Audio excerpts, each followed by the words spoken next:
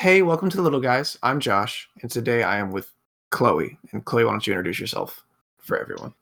Hi, I'm Chloe. Yeah, it's Chloe Bridges. I just realized that all of my social media has me as Chloe B, so I guess you probably didn't know my last name. No. But And you're the creative lead at Avian Rampage Productions. yes, that is correct. So you want to go really briefly about like what you make and how long you've been doing it? Yeah, so we right now we are a four-person company. We're very small. We make tabletop games. We have released a card game called Americana the Card Game, and we also down the road we hope to, in addition to the tabletop games we're making, we want to make video games and maybe other things as well. Hence the productions part of our name. Right. If you're making anything in entertainment, just call it a production and no one Yeah, can ask you basically. questions. So what made you guys want to form your own company instead of say like making games and then selling them to other production houses? Well, mostly, I'm sure this is very common among independent creators, but we just wanted to be independent, basically, to choose what we're working on, what circumstances, etc. Right. And why did you start with a card game? Well, in a nutshell, basically, in the past, we had kind of tried to do things, mostly video games. Myself and my boyfriend, Mike McGee, who's also a founding member of the company, we went to school for game development, but neither one of us had um, very good like programming chops. Like we're both like, okay, we can like talk with programmers. So we just kind of like kept, starting these projects and then kind of like hitting a wall. And finally, about 2 years ago, I was finally just like, okay, what is a game that like we can absolutely make just the two of us? We don't have to enlist anyone else's help since we don't have any money to pay them. And a card game is what we landed on. And That's sure really enough, we cool. were able to release it. Right. Well, I was in my game writing class a couple months ago, and I was like, if you want to make a board game, what's the cheapest one? And they were like, card games. It's Yeah. the easiest and cheapest. What was the reception like for Americana once you dropped it? It was pretty good. It's not a hugely popular game, but anytime we like demo it at events, obviously we had a Kickstarter that succeeded, so that was good. Um, but every time we demo it or play with new people, people they kind of they get it, which is really good. Like that's kind of the most important thing for me because we want the game to be accessible and fun, but there's also just a little bit of like social commentary going on. So just people picking up on that, and just kind of, almost anytime we play it with someone new, someone, at least one person, will just kind of like go off like, oh, that was really interesting, blah, blah, blah. This reminds me of that, or whatever. So yeah, in my book, it was well received. Nice. Have you ever had people give the opposite reaction where they're like, I see what you're doing and I don't find it cute? Yeah. With So the game is more politically moderate than myself or Mike are personally. Right. Um, it's also a historical game, so it was, a bit of our personal politics, but also just tempered with the reality of the time and things that actually happened. We've had a person whose politics are pretty different from ours, who was kind of surly about some of the content in the game. But you That's to can't be please everyone. expected. Yeah. Yeah. And I mean, the fact that they care enough to tell you they're upset means at least you made something, if not fully entertaining, took enough of their time to give an opinion, which is like the smallest silver lining. Yeah. No, I wasn't too bummed out about it. Especially ultimately, I kind of, I don't know. I don't know if it's unfair or what, but it's like, well, this game's based on history, so I don't know what to tell you. But of course, there's obviously a bit of our own kind of personal take on that history as well, so it's not free of Yeah. bias. But Did you try to remove self bias, or did you allow it to come along as you were writing it? well, we definitely didn't like self censor, but I mean, we wanted to be like truthful, like, anytime the objective facts in the game are the objective facts, and kind of where we we're not objective. We're on like our interpretation of those events. So the game, I guess, to just kind of describe it briefly, the game is about trying to achieve the American dream. And there are cards throughout the game that have positive and negative point values, basically depending on what they are. So, for example, like the women's liberation movement is a positive value card, whereas the assassination of JFK is a negative value card. And I guess technically, depending on where you stand, you could argue that, one of those things is not positive or not negative. But so it's real historical events or phenomenon, and we kind of attribute whether or not they were positive or negative, specifically in the pursuit of the American dream. So some of the cards are not necessarily like, oh, we think this is great, but according to the premise of the American dream, this is in theory something that's supposed to reinforce it. Right. So did you write the like the cards themselves with Mike? I'm sorry, you cut out. The cards with what? Oh, I'm sorry. Did you write the cards themselves with Mike? Yeah. So Mike actually owned a lot of the research, and then I kind of signed off on like final copy. So it was back and forth. So yeah, I think he did most of the research. He would write the first draft, and then I would kind of come in and yeah. For anyone who doesn't know, game design is incredibly tedious with like verbiage and stuff. Right. Like that's a huge part of it is like, okay, we need to make sure that we refer to this mechanic as like the same way every single time. So in my experience, it's best to kind of have like one designated person kind of put the finishing touches on any kind of writing, just to make sure that like all the verbiage is the same.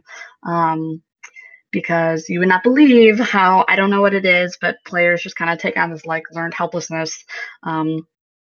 Yeah, we play tested it once with my aunt, who is like very enthusiastic about the game, but she was like, okay, this card says immediately. Does that mean immediately?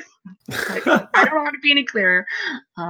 So yeah, so I guess the writing was a combination of me and Mike ultimately. Right. Well, talking about learned helplessness, it really makes me laugh.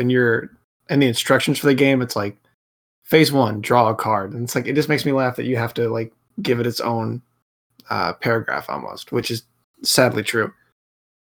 Yeah, for sure. And it was interesting because anyone who's going to release a game, like definitely playtest it with different types of people, because a lot of the people in our personal friend circle, most of them we met at school, going to school for game development, and then other ones are people who are just into games. It makes sense. We're into games, so our friends are into games. So our first probably like 10 playthroughs of the game were with this group of people who like a lot of things didn't need to be explained to them. Like they just kind of understood. There's a common language between different games. Right. But also they were like very competitive. Like we were actually kind of fearful at one point because people were like, oh, like it's really luck based. There's not a lot of ways to like screw over other players. But then my extended family came in from out of town and we played it with them. And it was just like, oh, okay, this game is not too simple. It's not too whatever. Things aren't over explained. So it's just very interesting. So play with non-gamers. Definitely would recommend that. Play test your game with non-gamers. Do you have any influences when it comes to game making? Like as far as people or People or like things. specific projects, if those come to mind. Um, yes and no. I mean, that kind of. So one of our influences for Americana was the show Mad Men. Right. And ironically, I would say when I was first going to school for game development, like what? Oh my God, like 9 years ago now. And even kind of after school in the first few years that I was like really in the formative years of my career, I was definitely influenced by like prominent game designers and games. That kind of laid the foundation for me. But now I actually kind of I look to other things. I really like good TV shows. I really think even just like the creative process, like I've watched all of Mad Men with the commentary, every single episode. So yeah, it's kind of a mixed bag. Like I kind of like I like to kind of take things from other media. Like, I think that's, I don't know, that's just like what inspires me at this point is like, what is it about other media that's so compelling, and how can I kind of fold it into games? No, I think that's very important. It always worries me when people create in a vacuum. Hmm. Like you meet a screenwriter who only watches movies. It's like, yeah, but you should really read or just do other art forms as well, if not to make you look unique. So it's good to hear that you're doing that as well. Yeah, and I don't know, like, it's kind of a cliche game designers talk about, like, oh, well, to be a game designer, you have to be an artist and a psychologist and a writer. Um, and like, I think that's true, but it wasn't until I kind of delved into myself that it's really just about like just being thinking, just like always like critically thinking. And sometimes, you know, um, I don't know, an analysis of a movie or something can be a good way to kind of like open up your mind and start thinking about things in different ways. Right. Well, do you think if you weren't a fan of Mad Men, the your game would be placed in a different time period?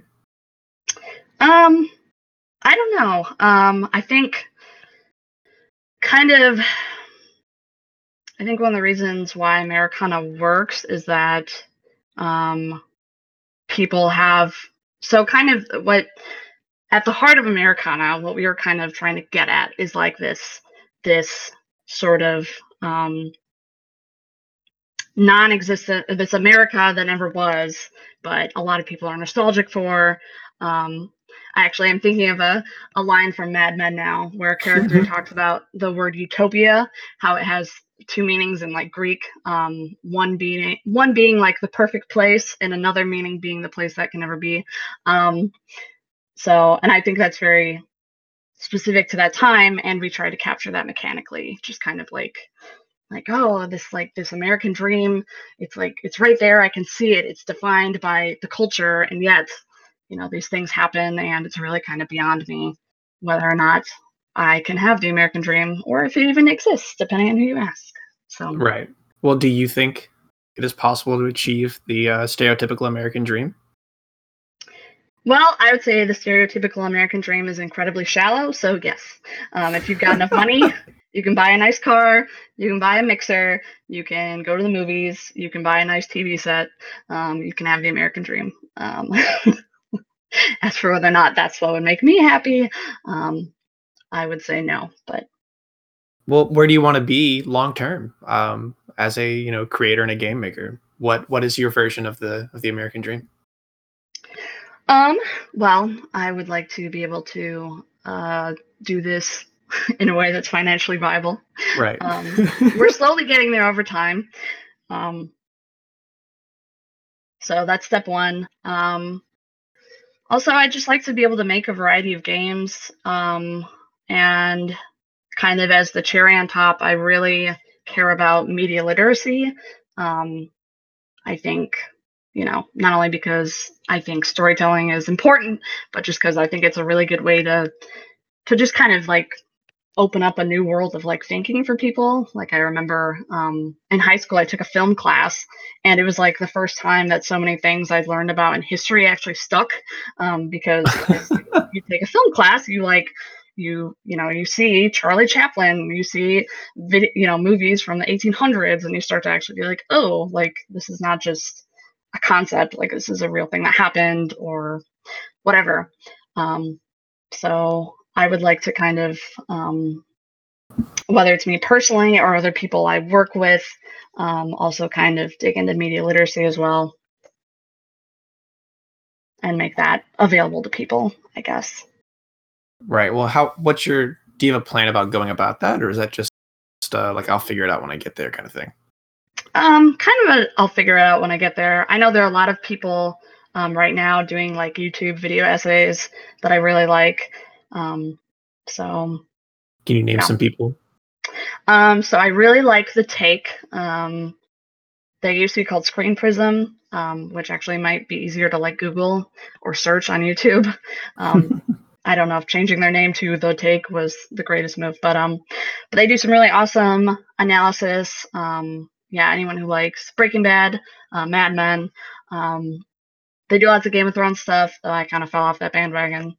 Um, Yeah, so that's a big one. When I was kind of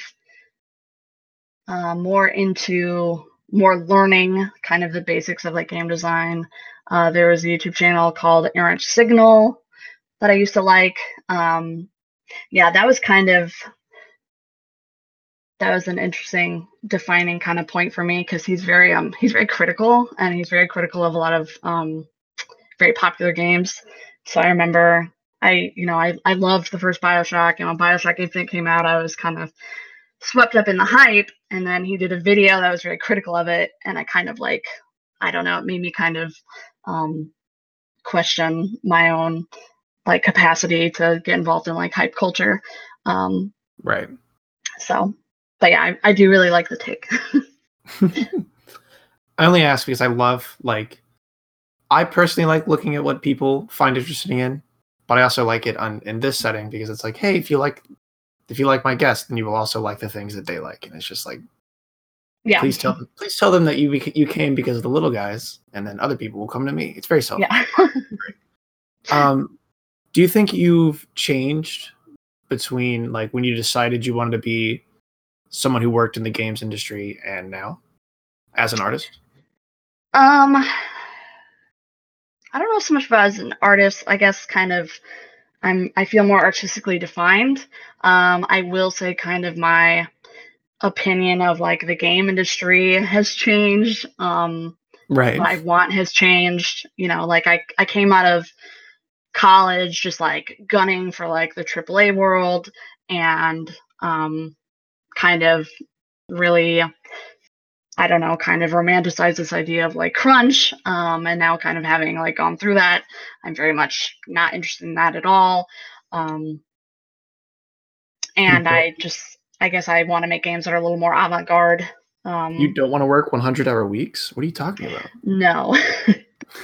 And anyone who thinks they can, you cannot. Bad things will happen. So, What do you mean by more avant-garde games? games that are just a bit more like, I don't know. I don't really relate to like, I remember watching like Indie Game the movie with like Phil Fish and stuff. Like I don't really relate to like Jonathan Blow or anyone like that trying to make whatever these super like artsy games. But just games that are almost kind of, you know, I would think it'd be interesting to make games that are kind of antagonistic almost to other games or like game tropes. Um, yeah, games that don't necessarily. I'm not really concerned with entertainment. Like obviously, you want players to be compelled, but you don't have to be like having fun necessarily to be compelled. Like you go see a scary movie that's really scary. It's compelling, but you're probably not really like enjoying yourself. Um, so yeah, I think the best thing that games have to offer is um, just being able to kind of like capture things mechanically, and like player interaction. So I'm really most concerned with that, basically, like trying to convey like a feeling or something complicated. Like politics, I like to kind of work politics into games because it's kind of one of the best ways to, it's kind of like a sneaky way to get people to at least understand what your thinking is, even if they don't agree with like the end result. Um, so so yeah, I guess that's what I mean by avant-garde. Would you say that in that regard, you're making things for yourself first and then for an audience? Um, Not necessarily. I really like I want to connect with people. Like that's really at the heart of it. So I'm not really making it to please anyone. I mean like I'm kind of, I'm myself, I'm pleased if like I succeed. Um, but I'm really kind of trying to make it for all of us. Um, but yeah, so I guess I think about it a little differently. It's kind of more just like an impulse. Like I don't know. I just gotta do it. Oh no, I get that. I'll just like sit down and start writing, and I'm like, what am I writing about today? And I just happen to do it. Yeah. That makes complete sense. Yeah. Do you have like an ideal situation for someone to say like for a way for you to know that your game resonated with someone? Is that just like them emailing you, or like do you bump into them somewhere and they're like, "Oh my god, I played Americana," and you're right. Like, how does that work? Yeah. Well, yeah. So I guess this is an example of a game that we're working on and no one's played yet. But we went to an event where we were demoing Americana, and we got into a talk with this lady. She was a bit older. She was not the sort of person who you would normally imagine at like a tabletop gaming event, Right. which is always kind of cool to me. Like my games aren't necessarily like just for gamers. But anyway, but she played Americana and then she asked us about our next project and we like explained it to her and she like paused for a minute. She goes, "Oh, that's kind of deep." And I was just like, "Yeah, I'm on the right track." So yeah, so Well, that's like, I don't know if you know. Have you seen Bottle Rocket with Wes Anderson? no. Okay. I assume you know who Wes Anderson is. That's Bottle Rocket was his first movie, and the first time they test screened it, it failed miserably. Everybody like was filling out the cards they were given for opinions and thoughts on the movie and saying like, this is a bad movie. And Wes Anderson talks about there was one card they got from a college student. I don't remember what she was majoring in. I apologize, but it was basically like a critical analysis of the movie that she had written on like both sides of the card. And Anderson was like, "This is my audience. I don't care about any of the other cards I got tonight. I made a good movie." Yeah. Yeah, I get that too. I think there's something great about people who get it, whatever it may be, because you're like, I'm not dumb. Like, I'm right. It's very nice. Yeah. Yeah. Do you have a let me rephrase the question. When will you know that you guys have made it with Avian Rampage? Is there like a specific number of units sold? Is there a dollar amount? When will you know you're like a successful game maker? Really when we're all just able to, when we're self-sustainable, like, that's the main thing. I'm already kind of pleased with how we work together and like the rate at which we're like working. Like I was just recently reflecting like, oh, we haven't had any issues with like scoping problems, like on our current project, like we've just been like trucking along. So that would be the main thing, is when we're self-sustainable. We are all concerned about basically we want this to be forever basically worker owned and operated. Like we would like to kind of continually like add people in and increase the ownership. So we also kind of want to set an example that way. Basically, right now we're an LLC. We're looking into formally becoming a worker co-op. It's kind of different depending on what state you're in. So yeah, if we could make a business that is, treats everyone fairly and everybody gets an equal stake, and we're making games that people like and paying money for, that's the dream basically. So How far away do you think you are from achieving that? um I don't know. I like to say like within 5 years. Right. It's really hard to say, and there's not really a marketing bone between any of us right now. Right. So we don't really even know how to like predict that stuff. But I will say just like between Americana and this current game, like if we kind of can keep up that rate of like growth, like adding a person, kind of incrementally making each project a little bigger, growing our audience that much more. I would be very pleased with that if that continued for like one or two more projects. I think we'd be really close, if not there. Right. That sounds that's a comforting answer for me because I'm doing the work. I'm doing all this show by myself at this point. My team members got real jobs, but Yeah. I'll gain about a listener or two listeners almost every episode, and which is cool. Hmm. But I was doing the math, and it's like for me to be financially stable, or not financially, for this to do like a quarter of my living cost, I would have to be doing an episode a week for like 3 years. And I was like, that's not Yeah. what we want. Well, we do want to make it, but we want to be bigger by then than we are now, which I know is like a dumb thing to say. But it's good to hear that other people are like, and then we'll just make more things and people might come. Hmm. Yeah, and we've also you learn a lot of stuff along the way. like, in the last year we've like made a newsletter, and we go to events, and we'll only sell like a couple copies of the game, but we'll usually get like a dozen people to sign up for the newsletter, and people engage with it, and you just kind of, I don't know, things. It's slow, but for us, like, things have definitely like snowballed. Like, they've increased, not quite exponentially, but increasingly more, basically, as time You're goes growing. on. Yeah. Was Yep. there a specific moment where you guys were like, oh, this is like a feasible thing we can go after? This isn't just a thing that we were doing together. Um, I mean, it was kind of always the intention. Like, I don't know. I tend to personally, uh, more so than most people, and probably the most out of anyone, out of the 4 people at our company. I tend to kind of, I don't know, I like throw myself in the deep end and then learn how to swim. That's Right. kind of how, like, I basically had to like cut myself off from sources of security, basically, to make any major change in my life. So I was just kind of like, all right, let's formalize it. Let's make a company that we are legally liable for. We have to file our taxes, and then it'll be real. We're spending money every single year just to keep it open. So that's gonna make us want to really like invest our time. Um, which I know that's like the opposite of like real financial advice, which is like never spend your own money. Like, secure a loan first, and then whatever. But unfortunately, that was not the reality for us. So we're in it for real.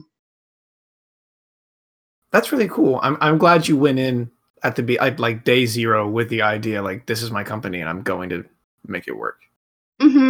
Well, once I decided, basically, um, for me personally, like, I can't speak to everyone else, but I just realized, like, you know what, I don't I don't really want to work for other people. Like, obviously, you do what you have to do to make money and pay rent. But as far as creative fulfillment, like, I don't know if I'm ever gonna get that if I work for at least what's hiring. The places I've been hiring since I left school. It's not really a good fit. Right. Um, do you want to uh we've talked about how you want to poke fun at other games and you want to be your company wants to be different than the way that the games market is set up now with the crunch crisis and everything. Do you want to be a change maker in that regard, or do you just want to be different and maybe other people will be different as well? It'd be nice to be a change maker, but as I've gotten older, I've kind of gotten more self-preservational. Like, obviously, I would like to, inspire other people, and it'd be nice to make an influence. But at the end of the day, I'm ultimately concerned with like doing right by myself and the people I work with. Um, and I also think people kind of got to learn to fend for themselves. Like, um, uh, I'm always like willing to help people, but like, people have to kind of come to that conclusion themselves that, either they don't like being exploited, they don't like the overtime, they don't like XYZ. Um, like, you can't really, as much as you try and proselytize someone, um, you can't necessarily change hearts and minds that way. So, but if someone's working at a big company, and it's their 4th month of 80-hour weeks and everything's a mess, and then they see someone like us who are succeeding and are happy in our lives, and we have a reasonable life work balance, and they get a little jealous, that seems, in my experience, to be like the best kind of force for change, is basically kind of cultivating something good for other people to see, and then they want it, and then they take it upon themselves to try and get it for themselves. Okay, so you want to lead by example. Hmm. Um, it Whenabouts did that change from how you were to being more, like you said, self-preservative? um it was just kind of a gradual realization. I don't know if it's just part of like becoming a real adult or Right. what, but I remember I don't have Facebook anymore, but I used to go on Facebook, and I used to just get like so angry. I'd get headaches getting into arguments with people. And I realized one day, I was like, oh, you know what? No one has ever changed my mind about a thing on Facebook. So what are the odds? What are the odds that I'm changing anyone else's mind? And I was just like, I'm done. Um, So all you've done is like ruined your own day at that point. yeah, yeah, literally, like thinking about it now, I can like feel the type of headache I would get. So oddly enough, that was kind of like a weirdly life-changing realization for me, was like stupid Facebook arguments. And that kind of informed my philosophy in general. Um, but that's something I kind of like about games, is you can be more surreptitious, and I think you actually can. Um, Even if you don't change people's opinions, like you kind of confront them on your terms. It's like, well, it's my game and my mechanics, so you can not like it, but go make your own game. As long as you're Um, under my roof. yeah, basically. So that's kind of what I like about games. Like I don't really have to confront people directly, while at the same time I'm exerting as much influence as I want. Okay. Well, what's more in that regard? What's more important, what you're saying or the game itself? Um, I'm not sure. I mean, I don't know. Um, I guess I feel like what I'm trying to say is integral to the game. Well, that's fair. Yeah. Like I make music with a friend of mine, and like we make fun of things, and he's like, "Well," he asked me the same question. I didn't have an answer for him either. Yeah. Basically, I was using you to take your answer and then give it to him like it was mine. Yeah. Um, what's the future for Avian Rampage? Because at the time of recording, you've got Americana out, and this episode will come out around April. Oh, okay. Yeah, I record everything ahead of time because I'm in school till March 26th is when I graduate. So, doing this every week and doing like schoolwork would be terrible. I think I would die. Yeah. So this will be out around April. What do you think you guys will be doing as soon as then? Well, we are planning our Kickstarter for probably March. So hopefully we will have just wrapped up a successful Kickstarter that raises enough money that we can cut ourselves some kind of money. Yeah, Mike and I didn't make any money off of Americana. All our money went to like an artist we contracted. Um, um, so yeah, so hopefully we will be um, well on our way to getting our current game, which is called Revolt, by the way, with an exclamation point. That will be funded, hopefully, and on its way to being released.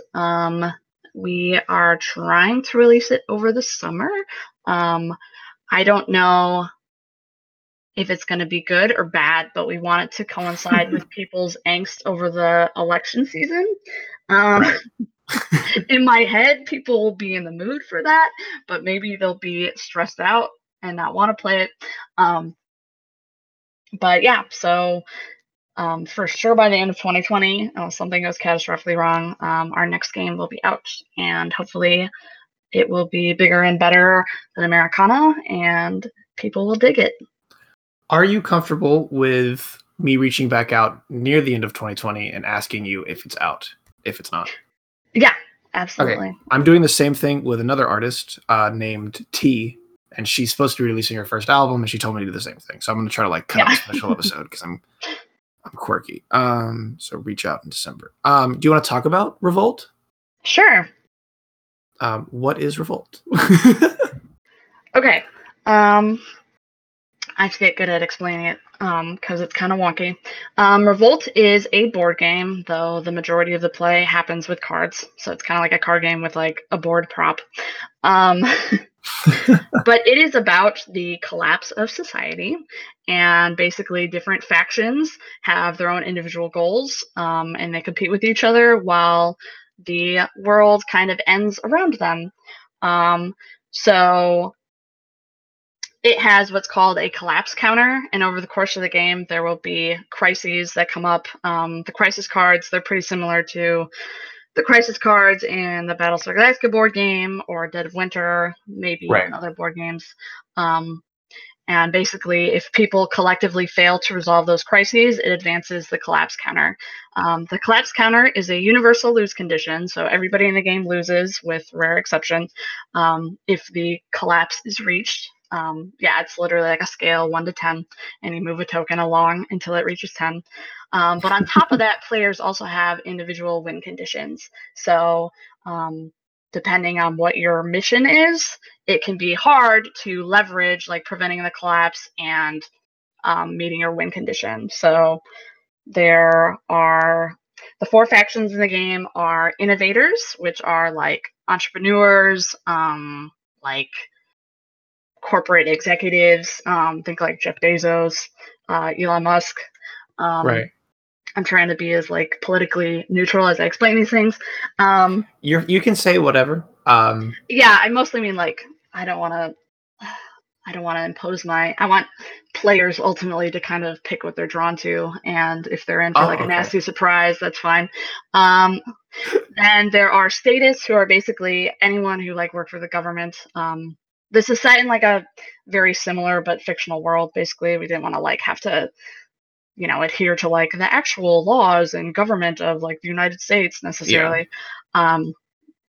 But yeah, the statists they range from like an army general, the vice president, down to like a mayor. There are activists who are peaceful revolutionaries, and there are insurgents who are not so peaceful revolutionaries. But anyway, so they all have very distinct goals, basically. So the innovators, for example, will want to hoard resources, and crisis cards are resolved with resources. So they'll have to leverage like, okay, I need to have, more resources than anybody else, but at the same time, like the doomsday counter is ticking along. So yeah, basically it's about the world ending and people kind of tripping over each other rather than addressing the problem. Or some factions and some characters are more culpable than others. Right. What's it been like working on this game so far? It's been very good. So despite going to school for game project management specifically, I employed almost none of that for Americana. Americana was a game that me and Mike just like worked on scattershot, basically like after work. We'd go a month at a time without working on it, and then we would just work on it like for a whole weekend. Whereas this, I actually I sat down, I did some project management. We brought my brother Alexander on to work on the game as well. So he's designing. So we have a 3rd designer now. So it's going pretty good. And since our first prototype, we kind of like, we have to we're always like tinkering around the edges, but like we kind of nailed the central conflict. So I'm very pleased, and there's no research involved whatsoever. So ironically, like this game, despite being more complex, like I don't think it's going to be more work than Americana, because for Americana we had to come up with like 90 pieces of historical fact. Right. So yeah, so it's going good. Have there been any roadblocks along the way yet? Knock on wood. Nothing major. It's mostly just kind of like logistical things. Yeah, a lot of there's actually like a lot to consider, like as far as like manufacturing the game is concerned. So a lot of the game is actually defined by like, so for example, let's say you want cards in your game, and you have to pay for them by the sheet, and there are 18 cards per sheet. So you have to determine like, okay, well, if we have 19 of these cards, then we're paying for a sheet just for, that became a really expensive 19th card. So just like things like that, like figuring out like where you want to shuffle around resources. Right. Like, okay, do we want to try and combine these so that there are 18 cards, or do we want to have to commit to 36 cards because whatever, we have to move on to the next increment of the product, basically. So that's kind of been it. And we're play testing it. We've gotten some pretty good player feedback. But yeah, we haven't had to do any major changes so far. Just little tweaks like regulating the economy. Players have made some pretty good suggestions that basically don't involve any, just like little rule changes that don't even require like redesigns or anything. So yeah, I'm very happy with how things are going. Are you ever worried that things are going too well? um, like that something bad might happen because I'm running out of karma. Um, not especially, but um, I don't know. I think my project management like background has kind of served me well. Like I've gotten pretty good at like being able to tell from far away, like, oh, like this is a change worth making because we're gonna get a lot of mileage out of it, versus like this is gonna screw everything up. This is gonna have a cascading effect. Um, like I've gotten pretty good at like estimating, like, okay, this should take X amount of hours. I know a lot of game developers, I don't know what it is, but they're like very averse to that. I think it doesn't jive with the usual personality type. But I make it work for me. So All right. And if there's anyone listening that is trying to make their first game, whether it be board game or online or what have you, do you have any sage advice for them? well, just to reiterate, playtest your game with non-gamers. Your like aunts and uncles or grandparents are probably a good bet. Um, and also just like really don't turn your nose up at project management, even if it's just like right now. We're working out of like Google Sheets, and I'm doing all the project management there. I'm literally, for anyone who has worked out of Jira before, I'm literally like writing up a rough approximation of like user stories, and we like split up the work that way. Um, so yeah, and also try and nail down your manufacturing costs first, like per game, because that can inform your design decisions. So we use a website called thegamecrafter.com, and it's very transparent. They have a ton of different game parts, and you can like kind of mix and match things and get a good idea of how much it costs. Yeah, so I would look at that up front, like what game parts you're going to use, because there are like logistical restrictions, and you do not want to pay for something that you're not like actually using, because you just whatever, to have one you have to pay for four or what have you. Right. And do you have any advice you would give yourself at the begin, like a past version of yourself, like you when you first started making things? Um, prepare more for the Kickstarter, specifically like timing and whatnot. We did a lot of work to make like our video, which is not very flashy, but it still took a ton of work. Spent a lot of time writing like the body of the Kickstarter campaign, but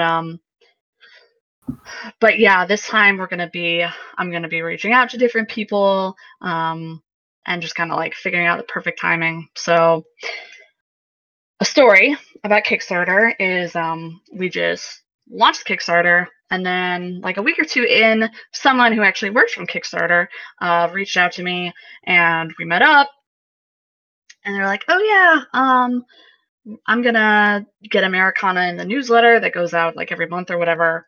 um, and they did. However, the newsletter went out 2 hours after our campaign ended. um, Oh, and I get like all these messages from people. They're like, "Oh, I want to support it." Blah blah blah blah blah. So fortunately, we were able to set up like a pre-ordering service like separately. I like whipped it up that night. Um, so we were able to retain like 5 of those people. But like, I do not doubt for a second that if the campaign had been, had kept going on, that we would have gotten, maybe like 15 people. Um, yeah, especially with Kickstarter and probably crowdfunding in general, like it is not a meritocracy. There's a lot of like you have to like get seen, and you have to like hit these like algorithmic thresholds. Um, because yeah, we got like way more activity and interest in the Kickstarter campaign 2 hours after it ended than we did like in the last week. Um, so that's another thing. It's just kind of don't underestimate just like weird random shit like that. Like, I don't know, stuff that you kind of hand wave away, like, oh yeah, whatever. Yeah, it'd be cool to be in the newsletter, but whatever. Like, no, if you those opportunities come up, like seize them. Um, so yeah. right. And so, like you said, this will be out a little bit after you launch your new Kickstarter. what do you, if we were to look at this one and the original one for Americana, what would we see that was different? We're going to make our goal a lot higher. Basically, we're going to try and build in like actual pay for ourselves into the Kickstarter goal. We'll see if we succeed, because obviously the bigger your goal, the harder it is to attain. We hopefully will have a much cooler, kick-ass video. Actually pretty excited. My brother Alexander, he just recently picked up like making music. He's weird like that. But he's also working on the game, but he's like made a song and it sounds like really cool. And we've got like cool ideas for the video. Yeah, we're hoping to kind of, I don't know. I don't want to say the game necessarily has lore, like it has characters and they have like little backstories. But we're trying to kind of give the video like more of like an in-game narrative. So that would be the main thing. Bigger price, hopefully a flashier, more polished video. And links to a better, new and improved website, better, more established social media accounts. Yeah. So I guess we'll just hopefully have our act more together. We'll look more like a company. Yes. We're coming up close to that time. We're only a couple, at the time of recording, we're only a couple weeks away from when you would launch. Do you, are there any nerves with that? Like, oh, we're not moving fast enough to get the Kickstarter ready, or are you guys on schedule? Well, there's definitely quite a bit of work to do.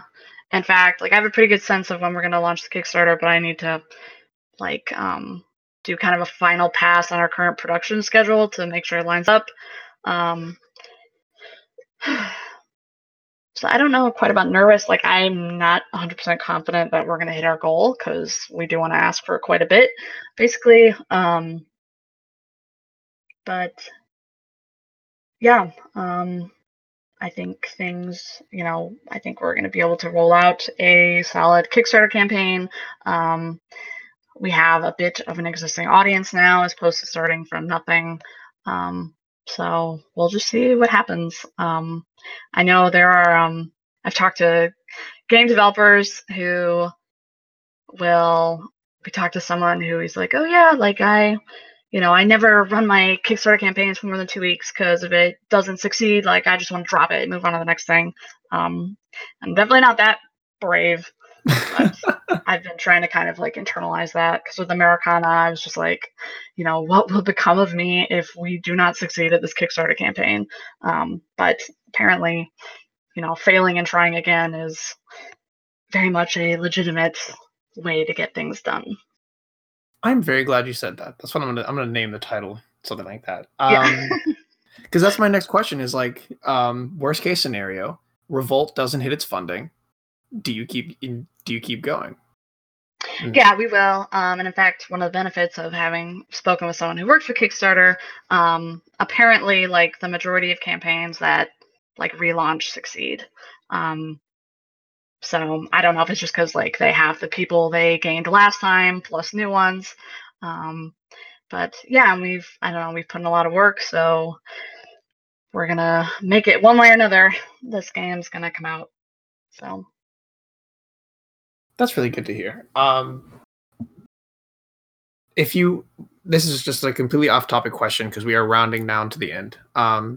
If you weren't making games, would you still be making something? And if so, what would that be? Yes, I would definitely be making something. I would like to think, knowing nothing about the industry, I would like to think that I would be like working on TV. I think like TV writers' rooms just sound like so cool. Right. But more kind of independently, like I think doing some kind of writing. I actually I don't have a super formal like writing education. That's something I'm trying to like develop more.